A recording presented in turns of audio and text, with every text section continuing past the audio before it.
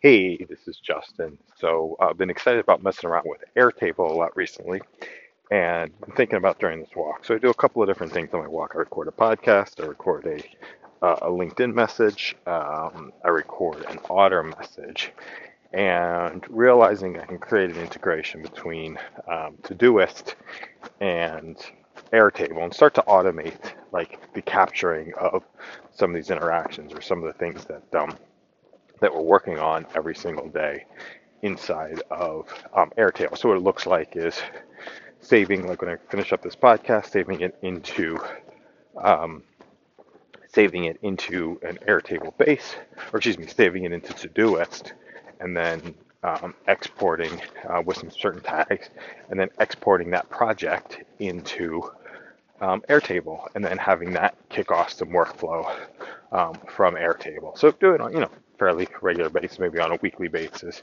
and start to see where some of these things, some of these actions, or some of the things that we're creating actually show up and go, and how they result in activity or results out in the URL. So I'm going to mess around with that a little bit as opposed to trying to navigate through Notion, waiting for the API to start, just start moving some of the stuff to Airtable to have quick capture as we're on our walks, and then have Airtable do a lot of the work in the background to start to capture the work that we want to capture. So I think the Todoist to Airtable integration can get very interesting very quickly.